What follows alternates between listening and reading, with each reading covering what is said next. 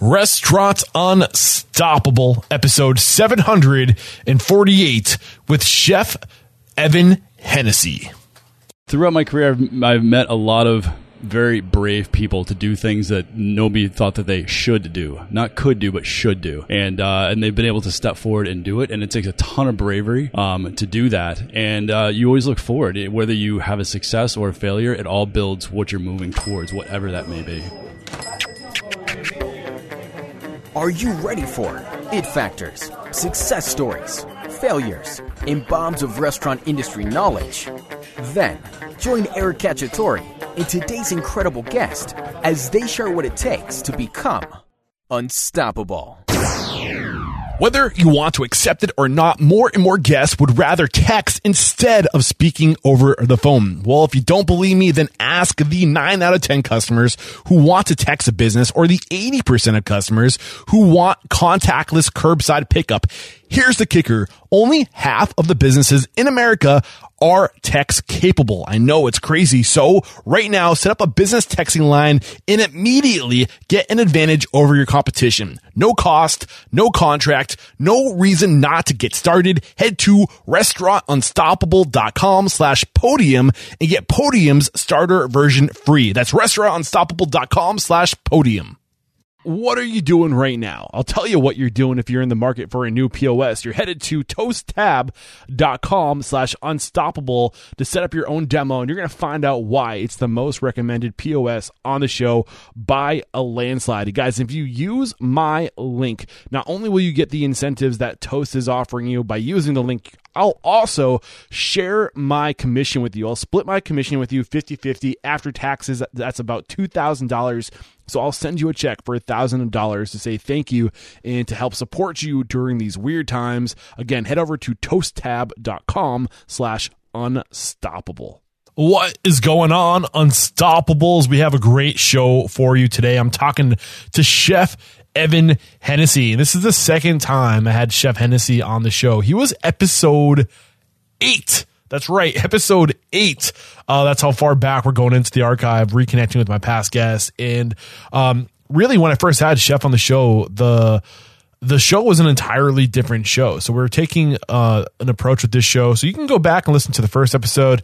I'll warn you, my early episodes, I've come a long way. I still have a long way to go, but I will say I have come a long way. So just be ready for that. Chef Hennessy was a great interview way back in episode 8. But today we have him back on the show. And if you're not familiar with Chef Hennessy, he is an award-winning chef and native of Dover, New Hampshire. He graduated from Le Cordon Bleu at the Atlantic Culinary Academy in 2001. Then he would go on and spend the next 13 years traveling across the nation and taking jobs, moving up the ladder within the Northeast, the Portsmouth area specifically. He's worked for chefs like Grant Achatz, Chef Thomas Keller. I think we also have Chef Ken Oranger in his arsenal of people. Charlie Palmer or some of the just a few of the people he's gone to work for to get that experience to one day open his own place, which he is the owner of today. Stages at One Washington in Dover, New Hampshire, doing prefix meals and only open twice a week, right? So what I love about Chef's story is that he really reverse engineered the restaurant around what he wants in his life, and he had that vision of what he wanted in his life, and he reverse engineered his restaurant to serve his needs, his desires, the life he wanted to build for himself. And I think it's really great how he went about doing it. We get into that in today's episode. So with no further ado, here it is, Chef Evan Hennessy. I hope you enjoy it. And with excitement, allow me to welcome back on the show for a second time, Chef Evan Hennessy. Chef, are you feeling unstoppable I'm feeling unstoppable today, man. What's happening? Dude, I'm feeling unstoppable today. You were episode 9. Actually, you were episode 8, and I said episode 9 in the intro. Yeah. But for those listening today, head over to restaurantunstoppable.com/8008 if you want to listen to the original recording with Chef Evan Hennessy. Warning you, it was some of my earlier stuff. I've come a long way. Chef Evan is incredible in that episode, which is why I'm back today, because I just want to reconnect with past guests, people who were incredible during my come up when I was just putting out my earliest episodes. You're absolutely one of those people. So just a quick intro of who you are. Le Cordon Bleu graduate, Le Cordon Bleu Atlantic Culinary Academy. Yep. graduate. You've traveled around the country. I always want to say areola when I say this. I know that's not right. Areola. Yeah, Ariel. Ariel, thank you very much. You've worked with Charlie Palmer. You've worked with Grant Achatz Trio. You've worked with Ken Oranger at Clio. You worked at Cafe Boulud. Thomas Keller per se. So many incredible people. I'm sure I'm missing a few of those.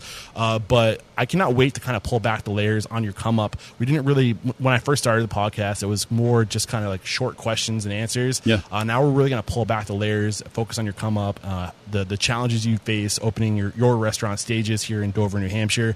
I cannot wait to dive into your story, but let's get that motivational, inspirational ball rolling with a success quarter mantra. What do you got for us? I always think, man, is like be humble, but be brave and always look forward. Be brave and always look forward. Why that? Why does that resonate with you? Throughout my career, I've met a lot of very brave people to do things that nobody thought that they should do, not could do, but should do. And they've been able to step forward and do it. And it takes a ton of bravery to do that. And you always look forward. Whether you have a success or a failure, it all builds what you're moving towards, whatever that may be. Where do you find your bravery when you're going to like take your business, your life to the next level? Like, how do you reach in to grab that bravery? Like, what's that look like, that internal? That's a deep one, and you have to. It's a bigger answer because you really have to dig deep into a huge vulnerability. Like you have to be able to be totally fine with putting yourself out there. Yeah. And looking into something and then questioning it and then constantly questioning it and then thinking like, I believe in it and I'm going to go with it and I'm going to try it and I'm going to try it and I'm going to try it. And if I fail, who cares? Yeah, it's you still work. Great way to get this thing started. And I love this idea. It's weird because you think the word vulnerability, right? You think weak. Vulnerable, strong, man. Very strong. But it's so crazy. It's ironic that you're strongest in your most vulnerable moments. 100%. Why is that? You can't be more honest unless you are the most vulnerable with yourself and with the people around you. When you let your shield down and your guard down, and you allow that to happen, then you feel the most honest. You feel the best you can be, and the people that will believe in you are the ones that are still standing there. Dude, I love this. And when did you figure out vulnerability? I don't want to get too far into it now, but like let's put a marker on this so when we get to it chronologically in your story, we can pull back some layers. Like how long did it take you to realize that you're strongest in your most vulnerable moments? I would say closing in on like close to 40 years. I just turned 44. Okay. So it takes a lifetime to figure out. It's one of those, you just figured it out recently. Yeah. I mean, it takes a long time. And I always think is that everybody's a work in progress and you're always working on it. So 40 years ago was around the first time I had, actually it was a lot. 40. It was longer. 40 years. 40. Okay, yeah. No, I'm just saying it takes a lifetime but to figure it out. But you're 44 now. 44 now. And you just, so maybe we'll save eventually part of this. I'll grow up. Yeah, right. Let's talk about the come up though. Yeah. When did it start? Where does it make sense to start sharing your story? I don't know. I mean, it's all different parts because it's all about what got me here. There isn't a part of my, sort of career or things that I've done that hasn't had some sort of influence or motivation behind where I'm standing right now and that you and I are having this conversation. I don't know. I mean, we can go back as far as you want to, Yeah. Well, when did you know that this was going to be your life? It sounds like you kind of had an early inkling. Yeah. Because you went to culinary school. I feel like people that go to culinary school kind of know early on that this is the path they want to take, and you stuck with it, which is not everybody can say that. You stuck with it. So when did you know that this is like where you're going to invest your career, your education in your career? So I think we'll go back just like a little bit before this. I originally, when I was in high school and everything, like I wanted to be an animator for Disney. Okay. I wanted to draw. And that's everything that I did. Even when I was in high school, I took every art class. I went down to Northeastern University and did cartooning classes. I went to Mass Art and did stuff. And then I went to the University of Kentucky for fine arts and drawing. That was my major. After roughly 2 years, I did not succeed well in any other class but art, and they asked me not to return. Okay. So it's the long form version of I failed out. So at that point, I needed to get a job, and that was the time where newspapers were still a little more relevant with job searching. For me. Not to date you too much. No, it's good. So I graduated high school in 1994. Okay. So this will be 1996. Okay. Roughly 96, 97. And so I found a job as a prep cook and dishwasher at Newick's seafood restaurant in Dover here. And that's honestly like, you know, you're scrubbing chowder. You're going back and forth between scrubbing chowder pots, working a dish line, and learning to fillet fish. That's a humble beginning. Right? So I did that for a while. And when I was standing in the prep kitchen, it's just a completely open kitchen. You can see the guys on the line, and those guys were rock stars. To go back a little bit with the Anthony Bourdain idea, you know, just, those are the guys you want to be. You know, you're like, I want to be that dude. This time you're 20 years old. Right? Oh yeah. You want to be one of the boys. Barely touching 20, and you know, you just want to be that guy down there. You know. And so that's what I did. And it wasn't about, you know, trying to be the cool guy. That kind of came along with it, I guess you can say. That I wanted to be the top of the top. I wanted to see how good at that I could get. And in a very quick progression, I worked right through the prep area, right up the line, right into the thing, right to the top of the kitchen. And a buddy of mine who was there. How long did it take you to do that? Less than a year. Okay. And then from there, a buddy said, hey, you should come over and work at this place. And it was Daniel's Bar and Grill, also in Dover. And same thing, you know, small little kitchen, but things were made, you know, from scratch and not classically French by any imagination, but, you know, we used our hands. Yeah. And, you know, same thing. You just kind of work your way. You learn. And we got to do specials. That was kind of the first time I got to do that. Nice. Which is the first time you really get to explore and experiment a little bit. And of course, at that point, you know, you're taking a combination of stuff you remember eating as a kid, and also things out of your favorite chef's cookbook. Okay. And trying to like smush them together a little bit. You know, you're trying to do like fancy chili or something like that. You know. But yeah, I mean, you could go see from there. Then I went to the Olive Garden, and I was there for 3 years. Same thing. Okay. I went from. So at this point, you must be close to pushing 23, 24 years old. I was almost 24. I was about 23 years old. Okay. Yeah. So now we're at like 20 years ago. Now we're in the early 2000s. Yeah. So what happened where you said, okay, I need to go to school for this? You went to school first, and then you started traveling around the country. Correct. Yeah. And the reason I did this is because I wanted to make it a career. I made a definitive choice when I was at the Olive Garden. I was like, this. There's one of two paths. You can either go the Olive Garden Darden corporate route, and you can become that guy with a lot a tie of security on. in that path. A lot of security, yeah. Correct. But at the age of 23, you could care less about security. You're thinking about like, I want to go on the adventure. Yeah. At least I was. And so I decided that school was a good way to do that because I wanted a foundation. Because when I went out into the real restaurant world, not the corporate restaurant world, that I wanted to make sure that I knew how to cook. I actually knew how to cook, not just say it. And so that I went to the Cordon Bleu, and the same thing. I just nose down and worked as hard as I could, learned as much as I could, and was tutored by a lot of great chefs there. Was there somebody who was coaching you or steering you, kind of guiding you, suggesting things to you along your way, or like up to this point? Is there anybody who's I like to say behind every great person is behind every great restaurant's a great person, yeah. and then behind every great person is usually another great person who influenced you or imprinted on you. So is it up to this point, do you have somebody like that, or did that come later? I think it's more so it's looking at my family, my brother, my sister, my mother, my father, looking at like what they've done. And we collectively as a family, and going back into both my mother's and father's side, is like we're hard workers. You know, we're not egotistical people. We're just, mouth closed, nose down, and work hard.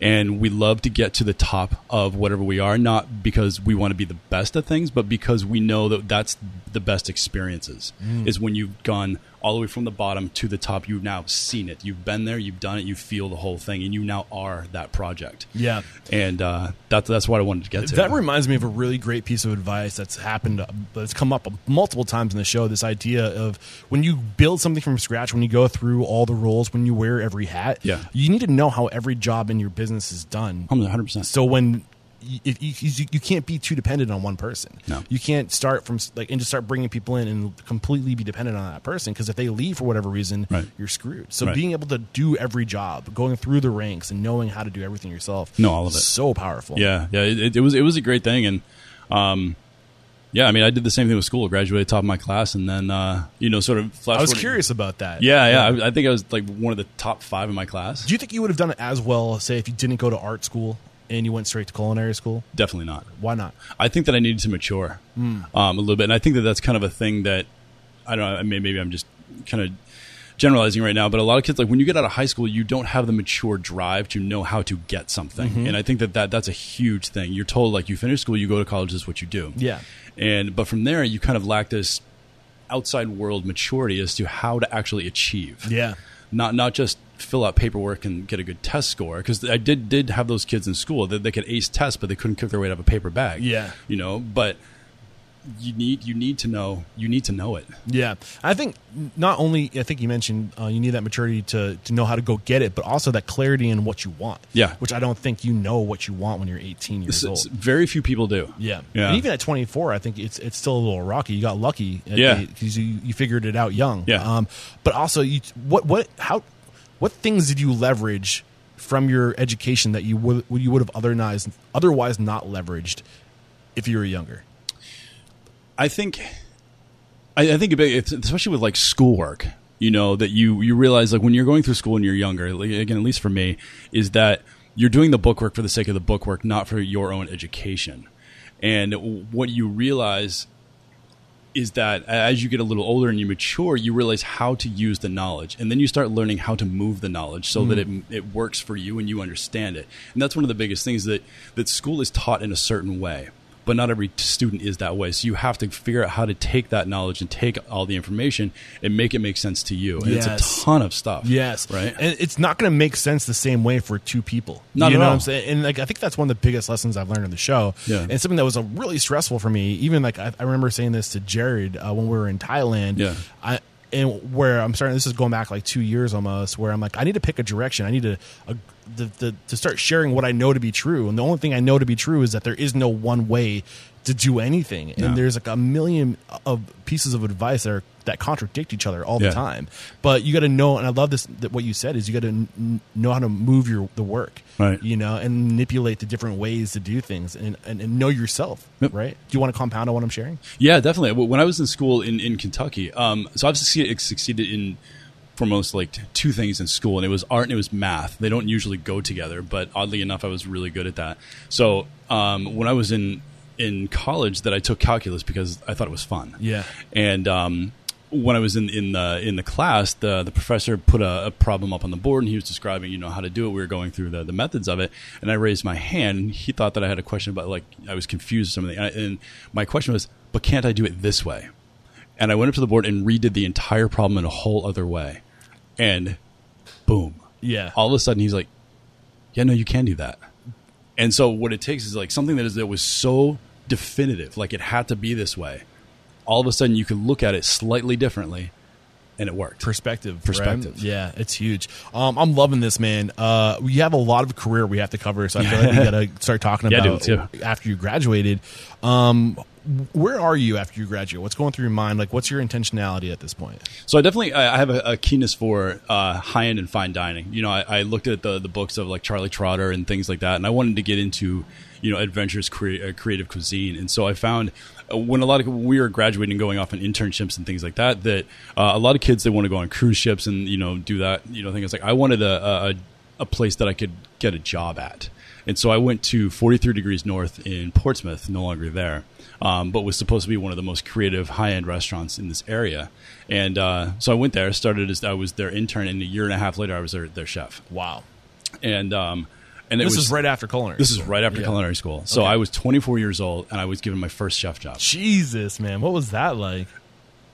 I don't know is the best or the better way to look back on it. No, but this is so valuable, because think about how many people are out there who are 24 years old, who have the drive, who have the skill, who have the desire, but don't have the experience yet. That was a big thing. Yeah, but was the experience. Being put into these leadership roles with no leadership experience. So reflecting back at the person you were then, the man you were then, 24 years old, what makes you giggle? What makes you laugh at what you did and how you did it, knowing what you know now? I definitely was talking about, learning on the spot, a lot of stuff. Luckily, the owner of the restaurant, who was sort of, I guess, more or less the chef owner, Gino, that he had, good experience. And I was able to ask him anything at any given point and, lean on him when I wasn't sure about how to do something. So that was good. And then even when I was the sous chef, I would just, you constantly have your eyes and ears open. You're just watching and learning and watching and learning. And the advantage of being those roles versus the chef is that you can take a look at other people's choices and decisions and think of like, well, what would I have done? Do I agree with that choice? And then because you don't have to actually make the choice, you can play both sides of that fence. Yeah. So, but then, as you become that role, I think I succeeded there because I had the creativity, the fire, the drive, but then I'm also a people person. I'm very easy to work with. And so it was easy for me to sculpt and run a team. Yeah. So therefore, we as a team, as a restaurant, as a kitchen, moved successfully. Okay, so you had a successful first go, but Yeah. what about any of the less successful moments that you reflect on? You just were green. You would have known otherwise. Anything like that come to mind? Yeah, Your less proud moments. it's hard to say like less proud. I mean, we definitely had dishes that didn't go over well, and Yeah. you're like, oh crap, that didn't. What about like happen. leadership or management or decision making? Yeah. The way you handled a bad situation. I was trying to think back into those days, and there's nothing that kind of sparks my mind. It was more so I think that I realized that after I'd been there for I was there for 3 years. Yeah. And I realized that it wasn't getting me where I wanted to go, and so I left. I left a chef job to be a sous chef. Where did you want to go at this time? I had the goal. I wanted to open a restaurant, Okay. but I knew that the path that I was on was not going to get me there because I literally like jumped to the top, and I value the work ladder, and I realized that I went too far too fast, and so I had to backtrack. I had no idea how to open a restaurant. I had no idea how to be a successful sous chef. I just knew Yes. how to be creative. Yes, I love that, man. So I love that you sometimes I'm sure you had to take a pay cut to go get this other experience. Yeah, but you yeah. got to look at your network, the knowledge you're going to be taking on, the being able to tie your personal brand with all these other successful names. Yeah. All that, like, you might be taking a 50-cent or a $2 pay cut an hour to go from, I don't know, maybe it's more than that, but you know what I'm saying? Yeah. Like, you got to take those steps down Yeah. to get to go way further. I think, in my opinion, it wasn't necessarily. So if you look at it like the chain of command, yes, it was technically a step down, but in my mind, it wasn't, because it was a gain of experience that I would not have had where I was. Yeah, So in my mind, it was actually a step up. I think that's another, hint of your maturity at this level. Yeah. Things you wouldn't recognize if you were at that same place at, say, 19 years old. Oh yeah, yeah. Your thing is like you're handed a chef role, and I've seen and know, folks that are younger, and they're given these roles, and they're like, yeah, that's great, and they just think that they're, the top of the world, and they're the best chef out there. It's like, man, you have no idea where you are right now, right? I want to spend the majority of our conversation talking about your return to the Northeast, maybe before opening, the process of opening stages, and what you've learned and what's happened since we've last had you on the show. But we can't just skip over your come up, the places, the people you've worked with. So reflecting back, like some of the names: Charlie Palmer, Grant Achatz, Andrew Carmelini, thank you very much. Ken Oranger, Thomas Rice, Thomas Keller, Eli, say his last name. Kaime, thank you very much. I mean, these are some incredible chefs that you've had the chance to go learn from. Yeah. Any one of these experiences stand out in your mind as far as how you grew, not just as a chef, but as a professional, as somebody who's going to be opening their own place someday, as a restaurateur? 100%. And I can jump to that without pause, is Trio with Grant Achatz. Yeah. That was by far and away one of my best experiences ever. And what I learned, other than cooking there, is the idea of family, the idea of inclusion, the idea of everybody moves together, and the idea that everybody matters, and we're all on even playing field. I remember that after service, it's in a small hotel. And on opposite side, like the back kitchen door, was the library of the hotel. And so after service, we'd all sit there with their notebooks, and Chef would throw out kind of idea. He's like, I'm thinking of, I don't know, peanut butter jelly sandwich, something like that. And then and from there, literally everybody just starts kind of brainstorming. What about this? What if we made it with this? What if we created this out of this and layered it here? And it literally, like, dishes are created by that. It wasn't the chef said, I have a dish and this is what we're going to do. And it meant that everybody's opinion mattered. And me being the new guy, with this guy who Grant, he was on his way up too. He hadn't hit a linea yet. He was not too far out of the winery and also out of the French Laundry. So he's still trying to make a name for himself. That I literally, like school, I put my hand. I'm actually doing it right now. We have video. I put my hand up. That I had an idea, and I just kind of very sheepishly offered an idea, and he just whipped his head around, not in surprise, but like, no, it's a great idea. And then he literally just turned around and like next time he's like, what do you think if we did that?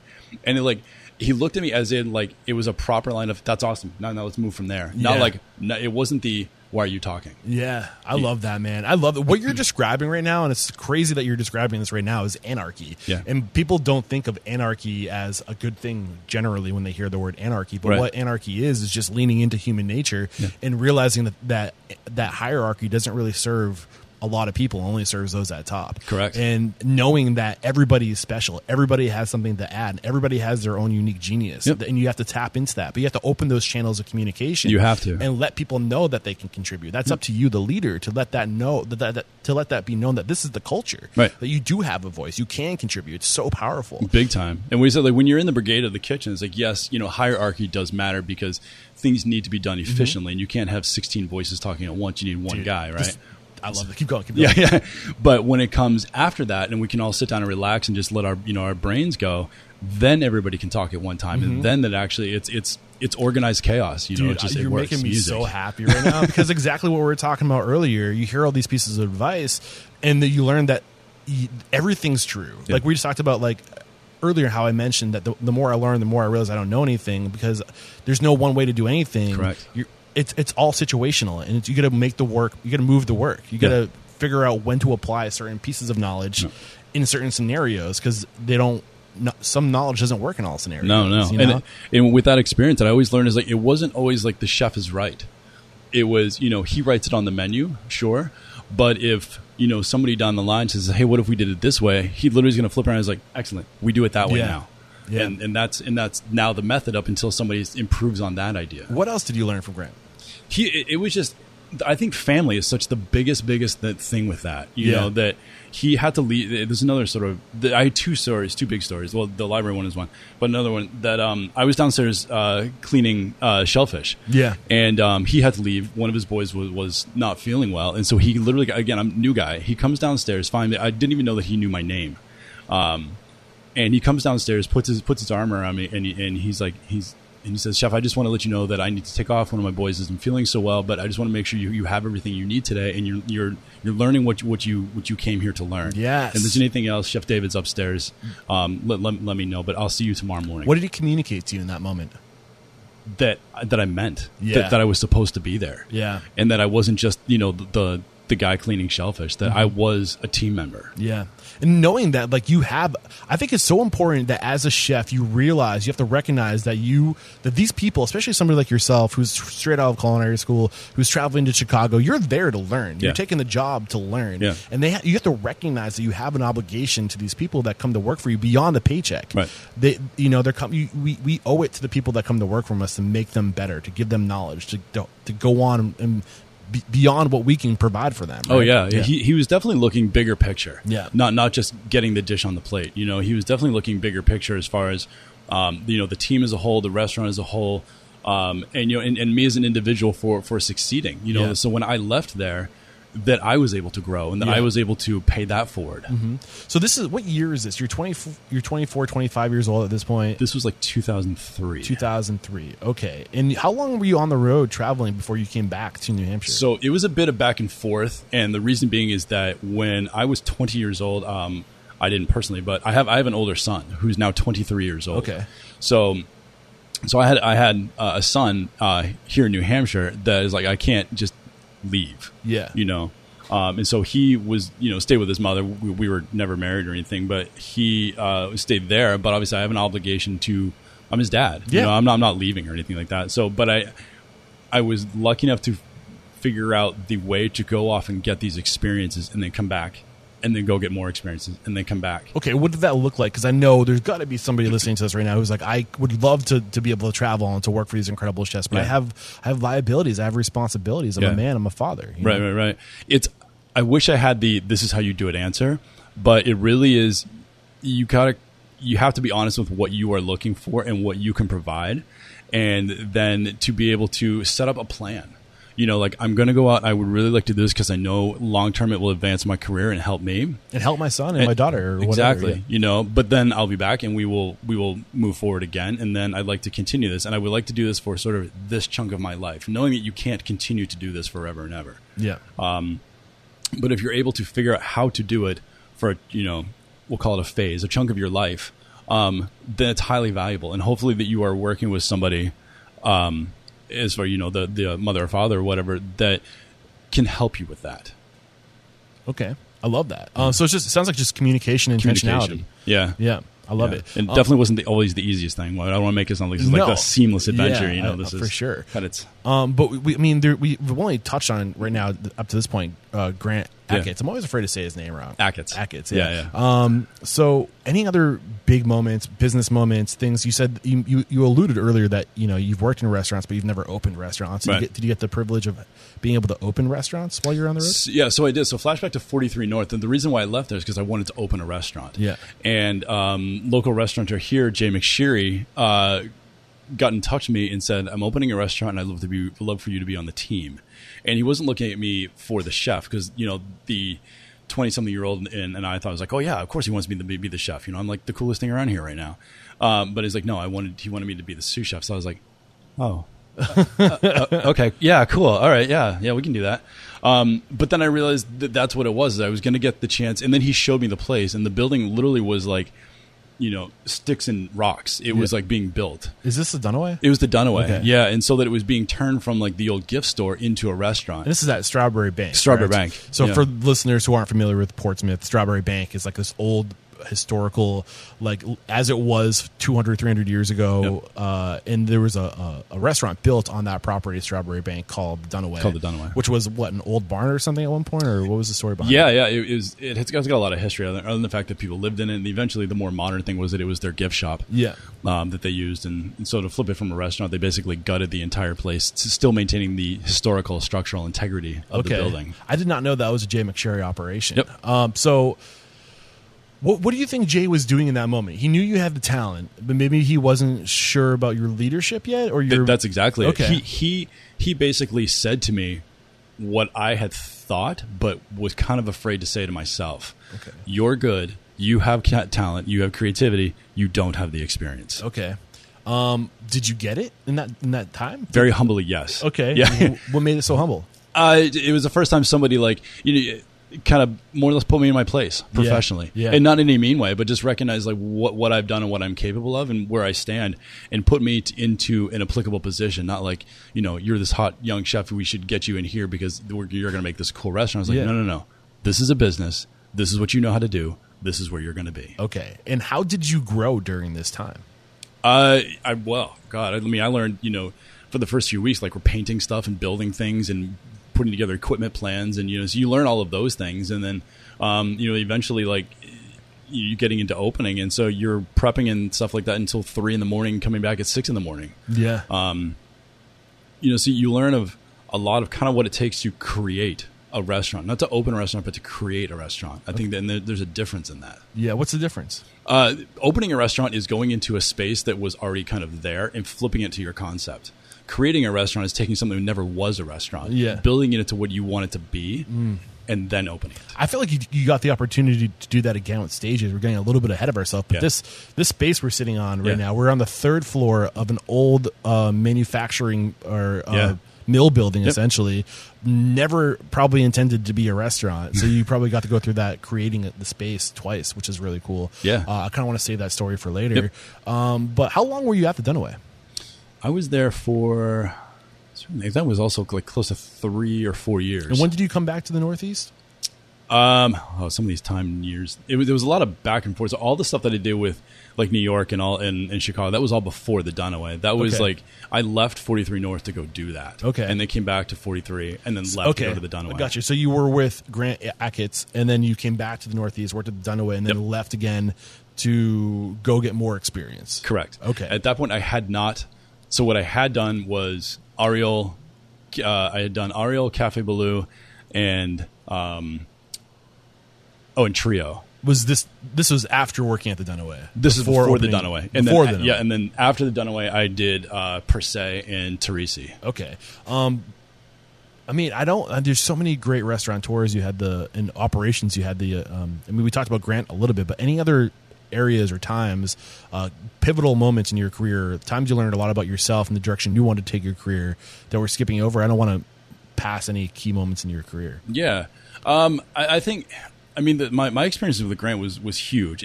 I think that gave me, you go back to words that we used before. It gave me the bravery to do something like that. Yeah, and it gave me the I guess the ability to not be afraid to try it. Yeah, and looking at what Trio was, it was just so different from what any other restaurant out there was. Yeah, and it kind of gave me the idea is like, it's fine to come up with an idea that somebody hasn't thought of yet and go with it. And you're instantly going to be the best at whatever that is because it hasn't been done. Because it hasn't been done yet. Exactly. You're going to be the best of the worst. I'm curious, were you there around the time that Nick Kokonis came in and started talking? Were you witnessing that back and forth, or was this after? No. That was after. Henry Adeniana was the owner of Trio, gotcha. And the way that the thing happened with Nick is that somebody just came in for dinner and they just kept I actually have had Nick on the show. Oh, cool! Yeah, I'm actually talking to Nick today. Oh, right on. Remotely. In a few hours. So it's just really kind of ironic that we're talking about that now, which is just interesting. That's awesome. I've never met him. He's a smart dude. Yeah, great guy. Okay. So moving away from Grant and Trio, any other key mentors experiences before we come back to kind of talk about your experience at the Dunaway? No, I think he was really a big one for me, and the rest of it is just rightly so. You just kind of you learn from all the people around you. Yeah. Nobody really in specific. Yeah, I would think. I feel like a lot of these other restaurants that you got the chance to work at, Cafe Balud, Per Se, you probably weren't shoulder to shoulder with the people that at this point that's correct. They've delegated. Yeah, So back to Jay McSherry is somebody I would love to learn more about. Mm-hmm. He is on my radar. He's been on my radar. I'd love to know from your perspective, working in one of his restaurants. What does he do? And the reason why I'm bringing him up, just to add some context for the listeners, he started with Jumpin' Jays. Yeah. He's got Dos Amigos, which not a lot of people know. Multiple locations, I think, too. He opened Moxie, Franklin Oyster House, Vida Cantina, I believe he's part of, the Dunaway. Yep. But he's in the shadows, man. You never know he's behind. And I didn't even know he was a part of the Dunaway. Yeah. So, from your perspective, being able to work with a restaurateur like Jay McSherry, who's so off the radar, he's so good at it. Yeah. How does he run his businesses, and what have you learned from your perspectives? So he's an excellent businessman. Yeah. He really is, and he stays in the spots that he needs to be because. Well, he's got people to do the other things. He doesn't want to jump in. Everybody kind of has their role, almost a Bill Belichick thing. It's like everybody has their role, and if something happens where, he's not afraid to step in and do, make changes or whatever it is, but he won't until it needs to be done. He can sort of forecast and whatnot, obviously, but he kind of lets everybody do their job and just make sure it happens. So, what do you think his strength is as a restaurateur?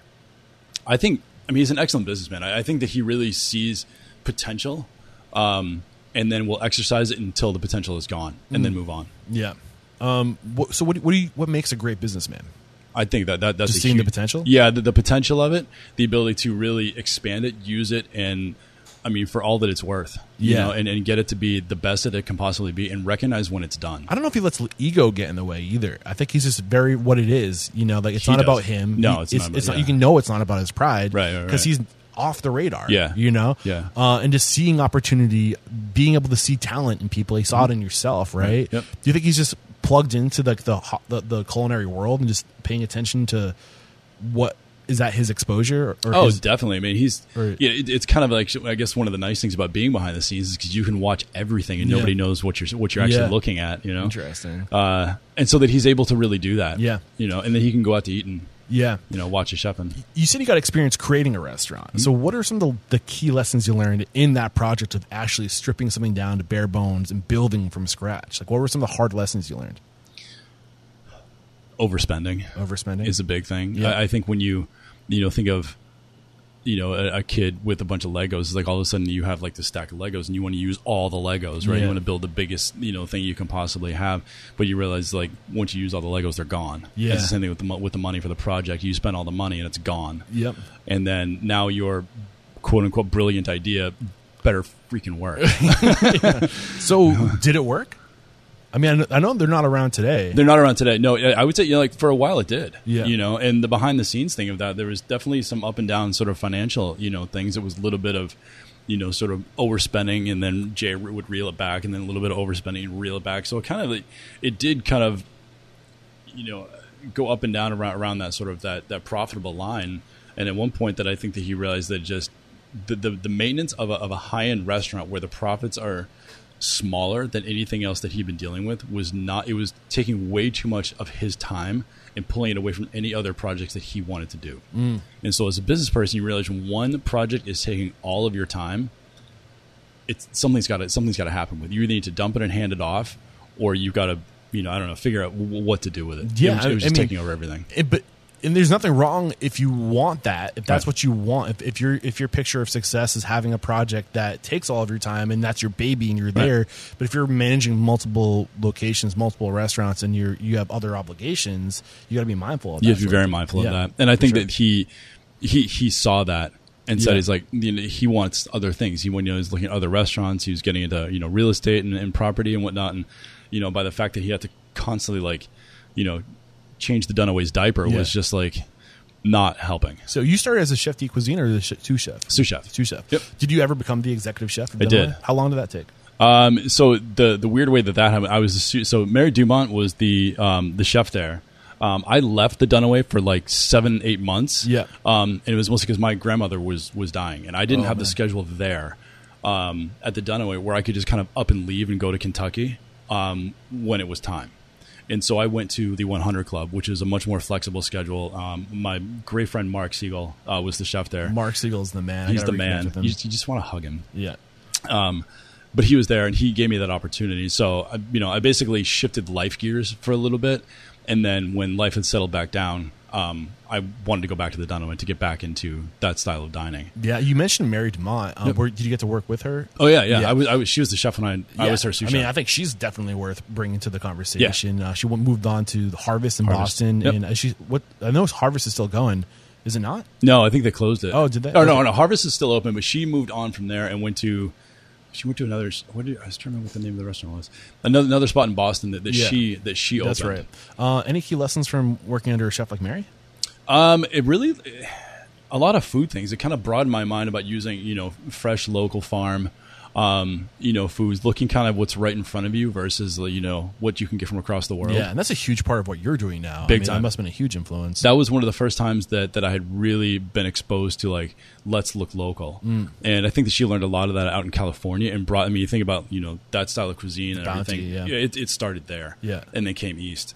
And so I learned that from her. Okay. Yeah. So what was going through your mind? What was the internal dialogue? Now you're working, you got the experience, you worked in some great places, but you aren't feeling like you're quite there yet. There's still something telling you to get on the road. You went to New York City. Yeah. Why did you think you needed more at this point? What were you going after? I still wasn't culinarily where I wanted to be. Okay. I felt that I was being creative and had good technique, but that I still wasn't solid enough to where I wanted to be to do it on my own, to facilitate a kitchen in a restaurant. In my head, I'm not sure how better way to explain it is. I just knew I wasn't there. Okay, I wasn't where I wanted to be. And how did New York City give you what you needed? Well, the first thing you need to know is I hate cities. Yeah, I'm right there with you, man. I'm such not a big city boy. It's not even funny. But what it gave me was going back into the harsh technique. New England and the Northeast is really excellent. There's a lot of relaxed aspects to it. The criticisms are more relaxed and everything. The expectations of the diners are more relaxed. And then you go to New York and it's just it is the epicenter of this side of the world. Yeah. So it kind of has to be perfect every single time, or else the next guy will do it. Yeah. And so I kind of needed that regiment built into me a little bit more. Is this where whether it's 3 or 30 cooked the same way got built into you? No, that's funny. That was actually from the Dunaway. Okay. That was something that we kind of came up with, and it had to do with slow days. And they're talking about sort of relaxing is that you go into a service or any day with the same determination, drive, and devotion, whether you're cooking for 3 people or 30 people. It doesn't matter. Sorry to pull you off track. No, it's good. That was a great nugget from great our little first conversation. Yeah. So glad you remember that. I cheated. I listened on the way here. Any lessons in New York City? Any of the things that pushed you over the edge that you think made it worth getting that little extra time before opening your own place? Well, yeah, definitely. I mean, there's a lot of stuff like per se with, you know, the intricacy of the prep work. You know, I needed to get my hands a little more fine tuned because they definitely became relaxed. Yeah. A bit more coming up here. So the knife work got tightened up. The finger work got tightened up. The plating got tightened back up. And then I met a really wonderful chef by the name of Matt Orlando. Okay. And he was in his last few weeks at per se when I was there. He was leaving. And I'm going to phrase it the way that he phrased it. He's like, a buddy of mine from Copenhagen called me and wanted me to come be his CDC. He's like, I don't know if you've heard the restaurant, it's called Noma. So I was like, okay, cool. And at that point, I wasn't totally sure, you know, Noma hadn't become what it was. And so his buddy, Rene Redzepi, who I found out, you know, later. But Matt left to go. He was, again, like going back to that thing with Grant, just the humble, the family, the let me help you kind of, it was just, he was such a great, not only cook and technician, but he was such a great person to be with. I mean, it's people. You can't overemphasize the importance of being a good person. I say it all the time. Behind every great restaurant's a great person, right. And the journey to becoming a great restaurateur starts with not working on the business, but working on yourself, because it's going to be a reflection of your business. I love that. So when did you come back? When did you come back with the intent to open your own place? I was only there for a little while, and then I stayed on my sister's couch. She lived in New York then, and so I just stayed there. And I think after I kind of hit a point where I was like, I was tired, and I didn't want to be overrun or overworked because I still had stuff to do. I wanted to come home like invigorated. I didn't want to come home like dead tired and not want to talk to anybody. I wanted to come home with like fire. And so that's what it was. Okay. You know, I kind of, again, kid, you know, child at home can't stay away forever. So exactly. It was time to come home. So how old are you at this time? This was a little bit later. So I was 30, early 30s. Early 30s. Yeah. And I love this mentality of like constant gentle pressure. I'm stealing a line from Danny Meyer, right? And that idea that it doesn't happen overnight. It happens from knowing where you want to be, and like you have these things that were not necessarily slowing you down, but you had to be mindful of your liabilities, right? Your responsibilities.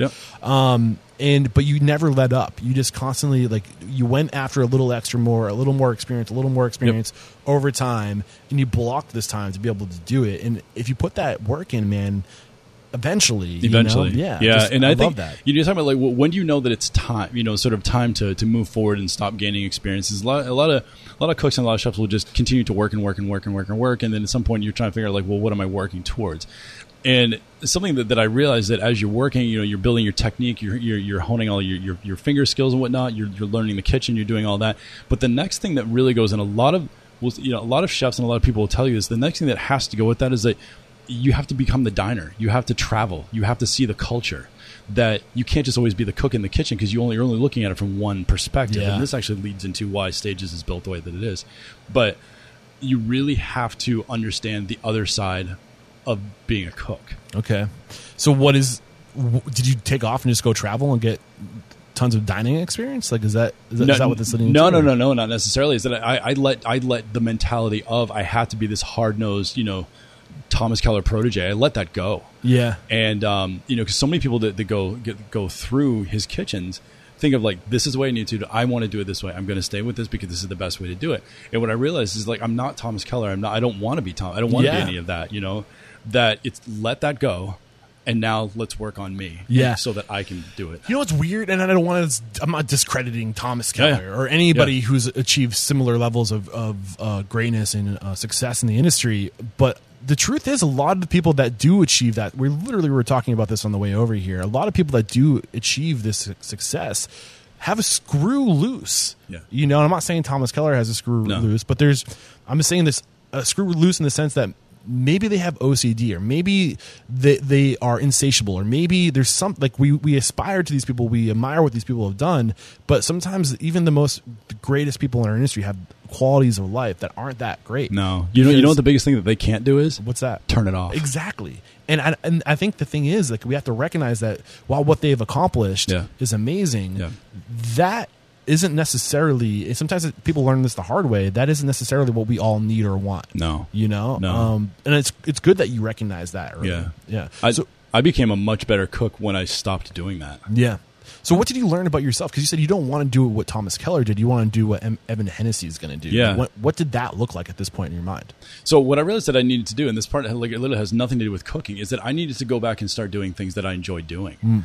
And I've always been an outdoor kid. I've always loved, adventuring and hiking and doing things like that and being in the mountains. And I needed to get back into doing. I need to be that again. I need to balance my life because all I was doing was just work. And that's it. At some point, kind of like what you alluded to is like there's very few people that can continue that level and not just like completely fizzle or worse. And, I don't want that. I enjoy other things in life than cooking. So without me saying it, it became the answer to the question that I couldn't figure out how to ask myself. It's like, how do I make myself better? So we'll stop cooking. Yeah. And all of a sudden you just get it. You start seeing it more. So did you go through a period where you just walked away from cooking altogether? No, not necessarily. I stopped the hard-nosed mentality of like, it has to be this certain way. Yeah. And I started just looking at other cultures, a lot of other ways of cooking, a lot of other areas around the world, and I didn't necessarily travel to them. I guess to say like in my mind I did, but via books and, the interweb that I was able to, look at a lot of pictures. You start envisioning like what food in different places looked like and how they cooked it. Okay. And how people weren't wearing, starched white coats and toques in order to make that food. And all of a sudden you add this human aspect to you and to your food and to your cooking. And then you yourself start to become more of a person. I love that, man. So when did you just? I know when you came back to the Dunaway when you returned from New York City, right? No. I went to Dunaway after literally so. The quick little timeline: the Dunaway closed. They sold the restaurant. Okay. It closed. Okay. And then my brother and I started a catering company. Literally just a few months after that. And the reason I got to go to New York was actually because of one of my best friends is Matt Lewis. Oh, that's right. And because he worked at the laundry and he was on the opening team at Per Se. And I said to him, I was like, I need this experience. Can you do this for me? This is another huge lesson right here is network is everything. Yeah. People, if you have a reputation, if you have a good name, people will open doors for you. And knowing who knows who is so important too. It's huge. I don't think we put enough emphasis on the value of your network. I mean, we came out a lot with my conversation, Jamie Bissonette, or Bissonette. I'm destroying names. And he, just knowing people, getting out there, talking to people, and just being sociable, and having that network that will open doors for you. How's your network served you beyond the Matt Lewis situation? Oh yeah, I mean it's definitely been huge. That anytime you have an opportunity, that I think you need to look at as like how can you utilize it again, not just sit there and say like, hey, this is the great thing. It's like, but it should, one door should open another door. It should open another door. And how to continue to do that. Yeah. And I think also not just reaching out to people when you need something. Correct. I mean, your door should always be open as well. Yeah. What's that saying? Dig the well before you're thirsty, right? Yeah. Awesome stuff. So, okay, I think now is a great time to take our first break to thank our sponsor, and we'll be right back to start talking about how you executed stages. Yes, it's true. Kick and scream all you want, but more and more guests want to text instead of speaking over the phone. Good thing there's Podium. Even if you're old-fashioned like me, this is good news. Frankly, accepting orders via text is more effective, efficient, and accurate. You can even accept payments after hours. How convenient is that? Not to mention it's safer. No more accepting credit card numbers over the phone. Instead, do it the safe way with Podium Payments. By the way, Podium Payments is fully integratable with Apple Pay. What else is there? Do you like getting reviews? Who doesn't? With Podium Pay, send a review invite at the time it's most likely to be clicked right after an order is completed. They even throw in 250 review invites as part of Podium's free products. Now, you might be asking yourself, what about websites? Everybody wants to order online. Podium's got you covered. Take orders from your website no matter what tools you use via Podium Web Chat. What are you waiting for? Set up a business texting line right now. No cost, no contract, no reason not to get started. Head to restaurantunstoppable.com/podium and get Podium's starter version free. That's restaurantunstoppable.com/podium. All right, we're back. And when did the vision for stages start to come into frame for you? So the vision of Stages started to come. I mean, simply, my brother and I opened a catering company. Very important part of my life and my business is my brother. He is my business partner. Nice. And he is, by all means, the reason that this whole thing actually works. What do you think about people that say never go into business with your family? I think it depends on the family. Exactly. I always say that. Yeah, for sure. Yeah, I was lucky enough that I have such a great brother, and I think a big part that why it works is that he and I don't do the same thing. He's we'll say by trade an accountant, Yep. And I'm by trade a cook, and neither of us do the other thing to the extent that the other person does, Yeah. and so that we're not trying to tell each other what to do. Mm-hmm. That definitely helps. For sure. the So family. when you came back to the New Hampshire, how long were you doing the catering thing before opening Stages? So we were catering for roughly almost to about 2.5 years. Okay. Then, and the way that I literally was like, dude, this is before I was actually divorced. So quick personal side. Before I was divorced, I kind of built a mock catering kitchen in our 3-season porch. Okay. And started just slowly buying gear and buying stuff, and I bought another refrigerator and put it in the garage, and I had coolers. It was just like a total shit show. But I love that. I love the idea of starting where you can. That's something that comes up all the time. People to get into so much debt because they think they need all this stuff now Right. to execute their vision, but visions don't happen overnight. Man. You can do amazing things Yeah. with a very small amount of stuff. Yeah, you absolutely. really can. So how long did it? So you're in your 3-season room, Yep. slowly just building. Take it from there. Yeah, but then the idea is formulating, because we're getting everything from small private dinners where I can do some nice high end stuff to major weddings, and that's great. And so we're building up money and revenue, and our overhead is like next to nothing because Yeah. all we're doing is paying me and Yeah. the food. So that's great. So we're starting to save up money, but I'd always wanted the restaurant, so I always kept going back to that idea. And as we got on and on, is like started developing the idea of what I wanted it to be. And of course, it's hard to have your own idea for the first time. Meaning, like when I first started with Stages, I wanted to do much the way that like Next works, Yep. where I wanted to do kind of a themed menu. We would do it for a month, design out the restaurant, design everything out, and then we would shut down for like 2 weeks and then flip into another concept. Yeah, recreate yourself. Yeah. Exactly, to do that all the time. And I thought that was such a cool, because then we could explore a lot of different worlds and a lot of different cuisines, and that was fun. And that's how the restaurant originally opened. Was that. Yeah. And it was, here we are 8.5 years later, and this was not where we are right now is not my original vision. But that's also really important because yeah. I think that people change over time. Oh yeah, you learn more about yourself. You let all these perspectives you're getting influence your vision and what you want to become. Yep. And I think how do you find that balance of not getting too stuck on your vision? I think first of all, I think it's really, really smart. I think that you need to love the vision, you need to love the idea, but you also have to have the ability to let the idea go if it's like, okay, we've done this. Yeah. And I think that that's something that I've done throughout menus, throughout concepts here, throughout whatever it is that we've done here, that I've always had that as like, I've loved an idea, I've massaged the idea, I've gone with the idea, I've done it, as best I think that we can, and then it's like, okay, we did that. Yeah. I love this high level conceptual stuff, and I'm also really interested in like the granular nitty gritty of, were you using this building to kind of paint the picture again? Stages is in Dover, New Hampshire, 1 Washington. Yep, 1 Washington. 1 Washington, Ave Street, whatever it is. Yeah. It's a massive mill building, probably built at the turn of the 19th century. I'm assuming. I should know the history better than I actually do. And you're in the space is I would assume it would be called a suite, right? Yep. Within the building. Yep. Was your commissary kitchen here at one point? Like, how did you find yourself in this space? Yeah, so when we were looking for a space, we looked around the Portsmouth area and whatnot, and this is kind of an interesting story for anybody that's looking for spaces for restaurants, is that we originally we were working with a realtor, and we said we have this idea for a small restaurant that we want to be able to kind of constantly evolve.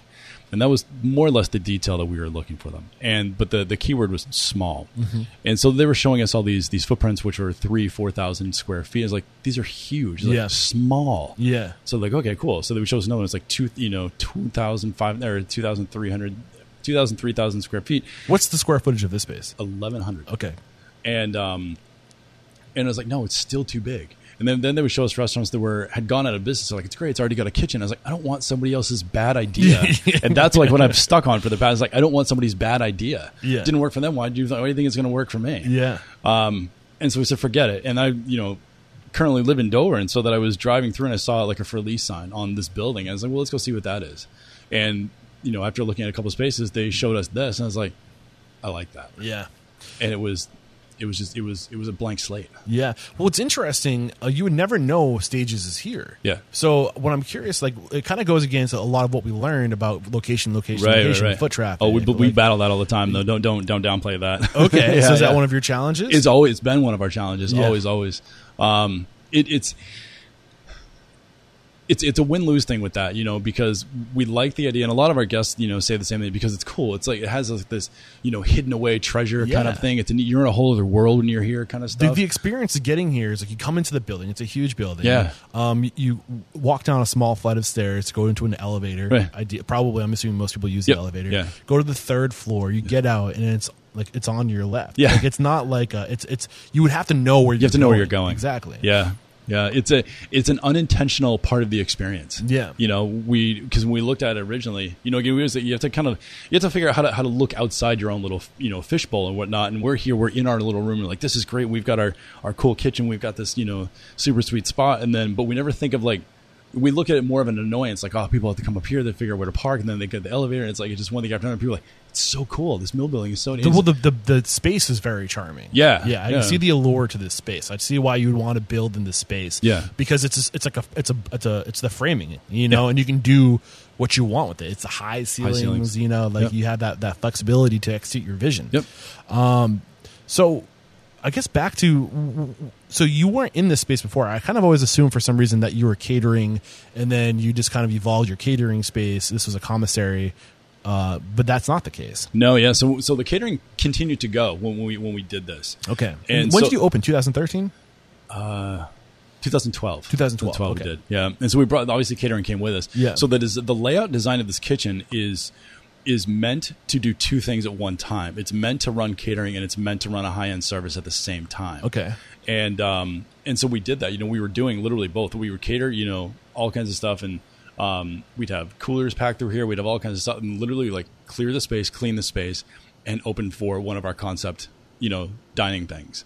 And then like after a while of time, we're like, this is freaking getting exhausting. Like, I can imagine. To do that, to change a restaurant literally every month. Yeah. On top of our catering was just growing and growing and growing to the point where we were doing 2 and 3 weddings a weekend. Jeez. And dinner service. They do a lot of weddings in this building, don't they? They do. There's a facility just that's kind probably of off the back convenient. corner. I don't know if that it was. We did a couple there. Yeah. The funniest thing is, you'd think it'd be super convenient to drag stuff down the hallway. It was the biggest pain in the ass we ever. I'd rather go to somewhere else, load a truck. But yeah, but it in a lot of ways, like it was the means to get us to where we needed to be financially. Catering was never a goal; it was kind of a means to an end. Okay, thing. Let's pull back a few layers on that. Yeah, then. Like what should we know about starting catering? What are the things that you didn't take into account that you were blindsided by that you can maybe help somebody who's listening with this avoid that situation? I think so. In catering, it depends on which angle you're looking at this from. If you're sort of the creative cook side that wants to be able to do your food, catering is not for you. And I came in with that angle. Yeah. Knowing that I knew that it could be, good money to help us, get a loan here and do what we need to financially. But it is not your creative outlet. It's not. Yeah. Even when you do private dinner parties, you email off the menu to the people you're going to be cooking for. You're like, oh, this is great. This is what I want to do. And they're like, yeah, that's great. But can we just do something like chicken, maybe some shrimp? You're like, wow. This is not why I travel. This is not why I travel. This is not what I did this for. So that's a big. You really have to realize, like, I guess you have to ask yourself. You're thinking about catering, like, why are you doing it? Mm-hmm. And your answer is your answer. And my answer was, I thought that I could. Hopefully expand the world of catering food wise and take it off of what was typically known as just catering food. So you said you were trying to you were catering with the sole purpose just to generate the revenue you would need to open your brick and mortar, your restaurant. Right. What was that number? Did you have a figure worked out that you would like a goal you were working towards and like to actually be able to have the funds you needed to execute stages? I'm sure there was. My brother probably had know that number that's better why than it's I a good would. partner. Yeah. But yeah, I mean, I think when we got to a certain thing, we realized, okay, we've got, enough of kind of a down payment towards a loan. We were able to figure it out. And the amount of money that it would take to open this was achievable to pay back. Okay. What can you share in those numbers? Of course. Yeah. So for us to build out stages, start to finish was $162,000. $162,000. That's pretty achievable. That's very, in terms of restaurant standards, that's that's not much. Yeah. And I mean, the other thing you have to look at too at this point, another amazing benefit of taking the time to go work in incredible restaurants to get that experience is that's your resume. You know, you get to bring that to the bank. They're now investing not just in you, but your experience. Yeah. And when you have that type of experience, that's leverage. Right? Now think of that idea, you know, going back to when like sort of the 43 North days when you're like, I want to open a restaurant, and the bank's gonna be like, get the hell out of here. Yeah. And keep in mind that's what do you say, $140,000? $162,000 to not take over a restaurant. Right. That's That's a build a restaurant from scratch. That's ludicrous, man. That's good. So that's really lean. We did is like I was the contractor. I think again with like going through the experience of the Dunaway, learning how to you paint your own stuff, you build things. It's like you become basically the carpenter's right hand man. Like whatever I can do to save and not to hire somebody else, I'll do it. Yeah. So what were some of the lessons you learned in those early years of building out this space? It takes longer than you think it's gonna, because you there's a lot of like meetings and figure stuff out, and there's a lot of numbers back and forth, and then there's a lot of waiting. Yeah. What about building a space? I mean, I love these types of buildings. Yeah. You see them all the time in the Northeast, and these mill buildings, these factory buildings. What are the benefits of building a restaurant, and the pros and cons to building a restaurant in a space like this? I think that the pros are that it's like the accessibility of getting things in and out of here is really easy. You're not dealing with like trying to park trucks like on the street or any of that kind of stuff. It's like we have loading docks here that we can get in and out. Pull the mic up just a little bit. Yeah, we can get the loading docks in and out. Get stuff in and out of here really easily. That's definitely the pro. The building creation is easy because it's just a framework. Yeah. We're not dealing with a bunch of other stuff. You're not dealing with how hard was it to get this massive hood in here? Probably not easy, but not easy, but not hard. Exactly. Yeah. I mean, they brought the entire thing up in one piece in a freight elevator. Yeah. Versus building it into to something else. So the ease of access is great.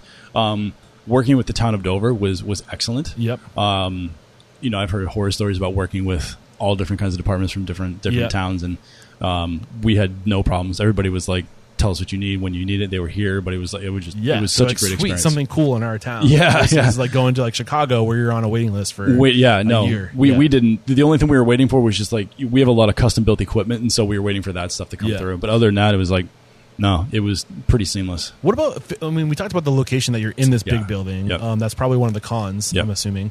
But what about the town of Dover? I feel like I have this theory that like the opportunities aren't in the bigger cities, the more well-known established cities anymore. They're on the hinges, they're the edge.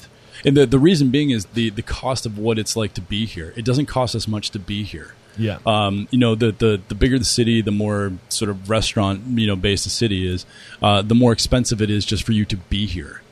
So that our cost of moving in, you go back to the 162,000, just that cost was able to stay low. We were able to keep all the things that can escalate so fast. Yeah. In creation and running a restaurant, pretty low for being in this area. So so that in itself was was good. But talk about like a market. That we basically here's a great thing to say is that we came up with an idea that had never been done and put it in a town that had never tried it in an area that had never thought of it, and we did it. Yeah. So you're taking some risk there, but I feel like at the same time, you're on the edge. It's maybe a 15-minute drive, 20-minute drive. What is it? 15 minutes drive. Yeah, 15 minutes. It's right over the bridge. Yep. There's a lot of people that don't necessarily want to go into Portsmouth because of how much of a headache it is to find parking. It's for those who aren't familiar with Portsmouth, it's an old port city in New Hampshire, second or third largest city in New Hampshire. It's one of the top. I don't know, Manchester, Nashua, Portsmouth. I think is how it goes. And there's just not a lot. It's pretty tight, and there's a ton of restaurants. There's more restaurant seats in Portsmouth than there are people.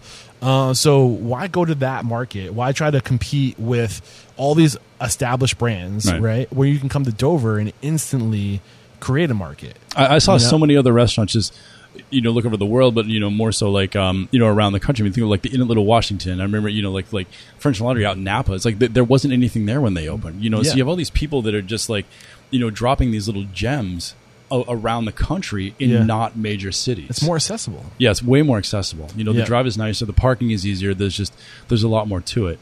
The ease of access. I mean, yes, we are not right on the street, so you don't drive by and see us, but I mean, that might be an issue if you're a space that seats 150. That's where it is. So we don't have the pressure of volume. Exactly. Here. And I think, like I said, the more I learn, the more I realize I don't know anything. Because I've heard people on the show that say this is a volumes game. Like, it's all about how many people you can serve because you only have so much time to do it. Yeah. And it's a volume game. It's not a volume game. It's a numbers game. It depends on what you want to do. Which is why it's so important to get that experience, to figure out who you are and what matters to you. Because how many people do you sit in this space? 9 people.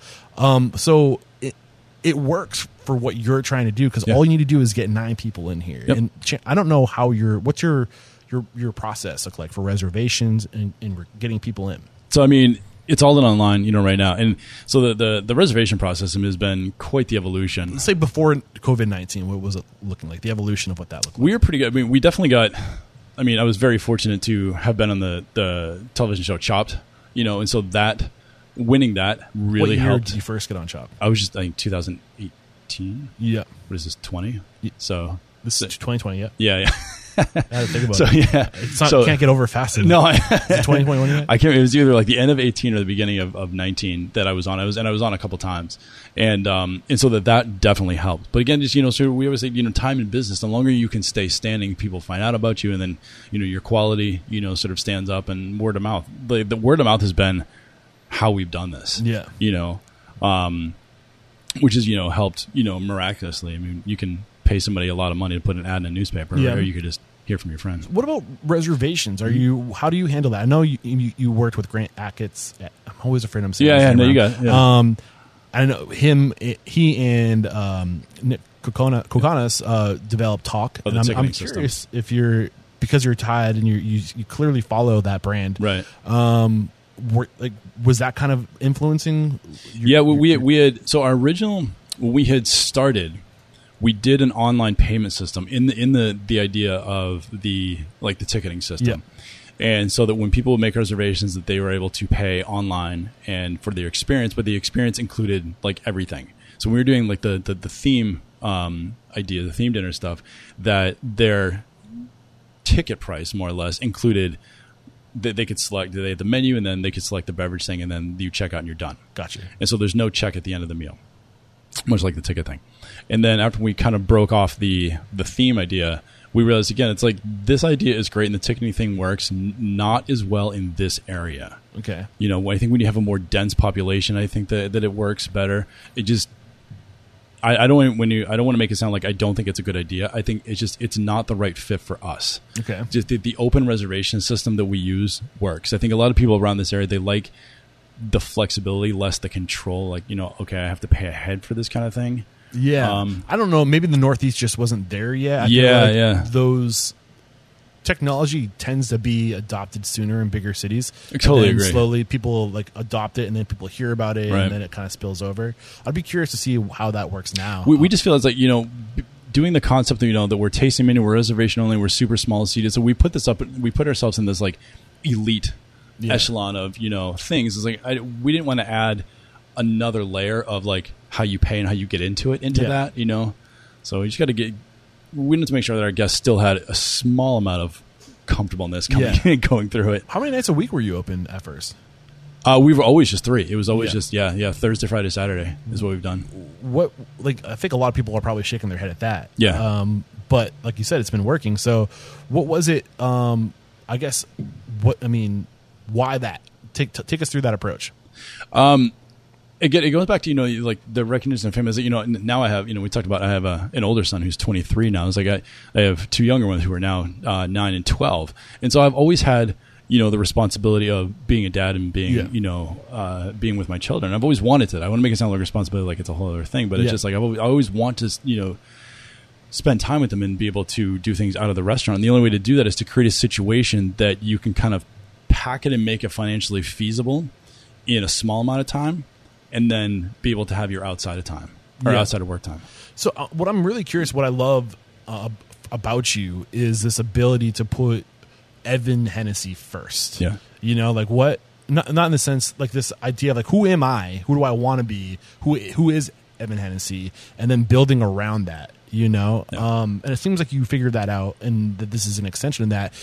How do you make 3 nights a week work? What is it that we need to know if we want to take this approach? But it's, sorry, just answer that question. Yeah. I'll package the left. Yeah. I mean, again, like, you know, you said somebody before, it said it's a volume game. It's like, no, it's a numbers game. Yeah. You know, if you can make it so that, you know, your bills are paid, your overhead is paid, you know, I have a comfortable living, and it's like, then I don't feel the need to like continue to do more and more and more, because all that more and more and more, I mean, yes, there might be more money in the bank, but at what cost? Also going out faster too. Exactly. Yeah. You know, but then at what cost? You know, your stress level is higher. Everything is just, it's not as balanced as I want it to be. Yeah, and I think that's the key lesson here. And we don't need to get into the financials. We don't need to know how much you're bringing home every week. But what we do know, what it seems like from the outside looking in, is that you're a very balanced, happy individual. And I've, you know, and again, like my situation isn't everybody's, but I've been lucky enough to I've created. I don't want to say I'm lucky enough. I created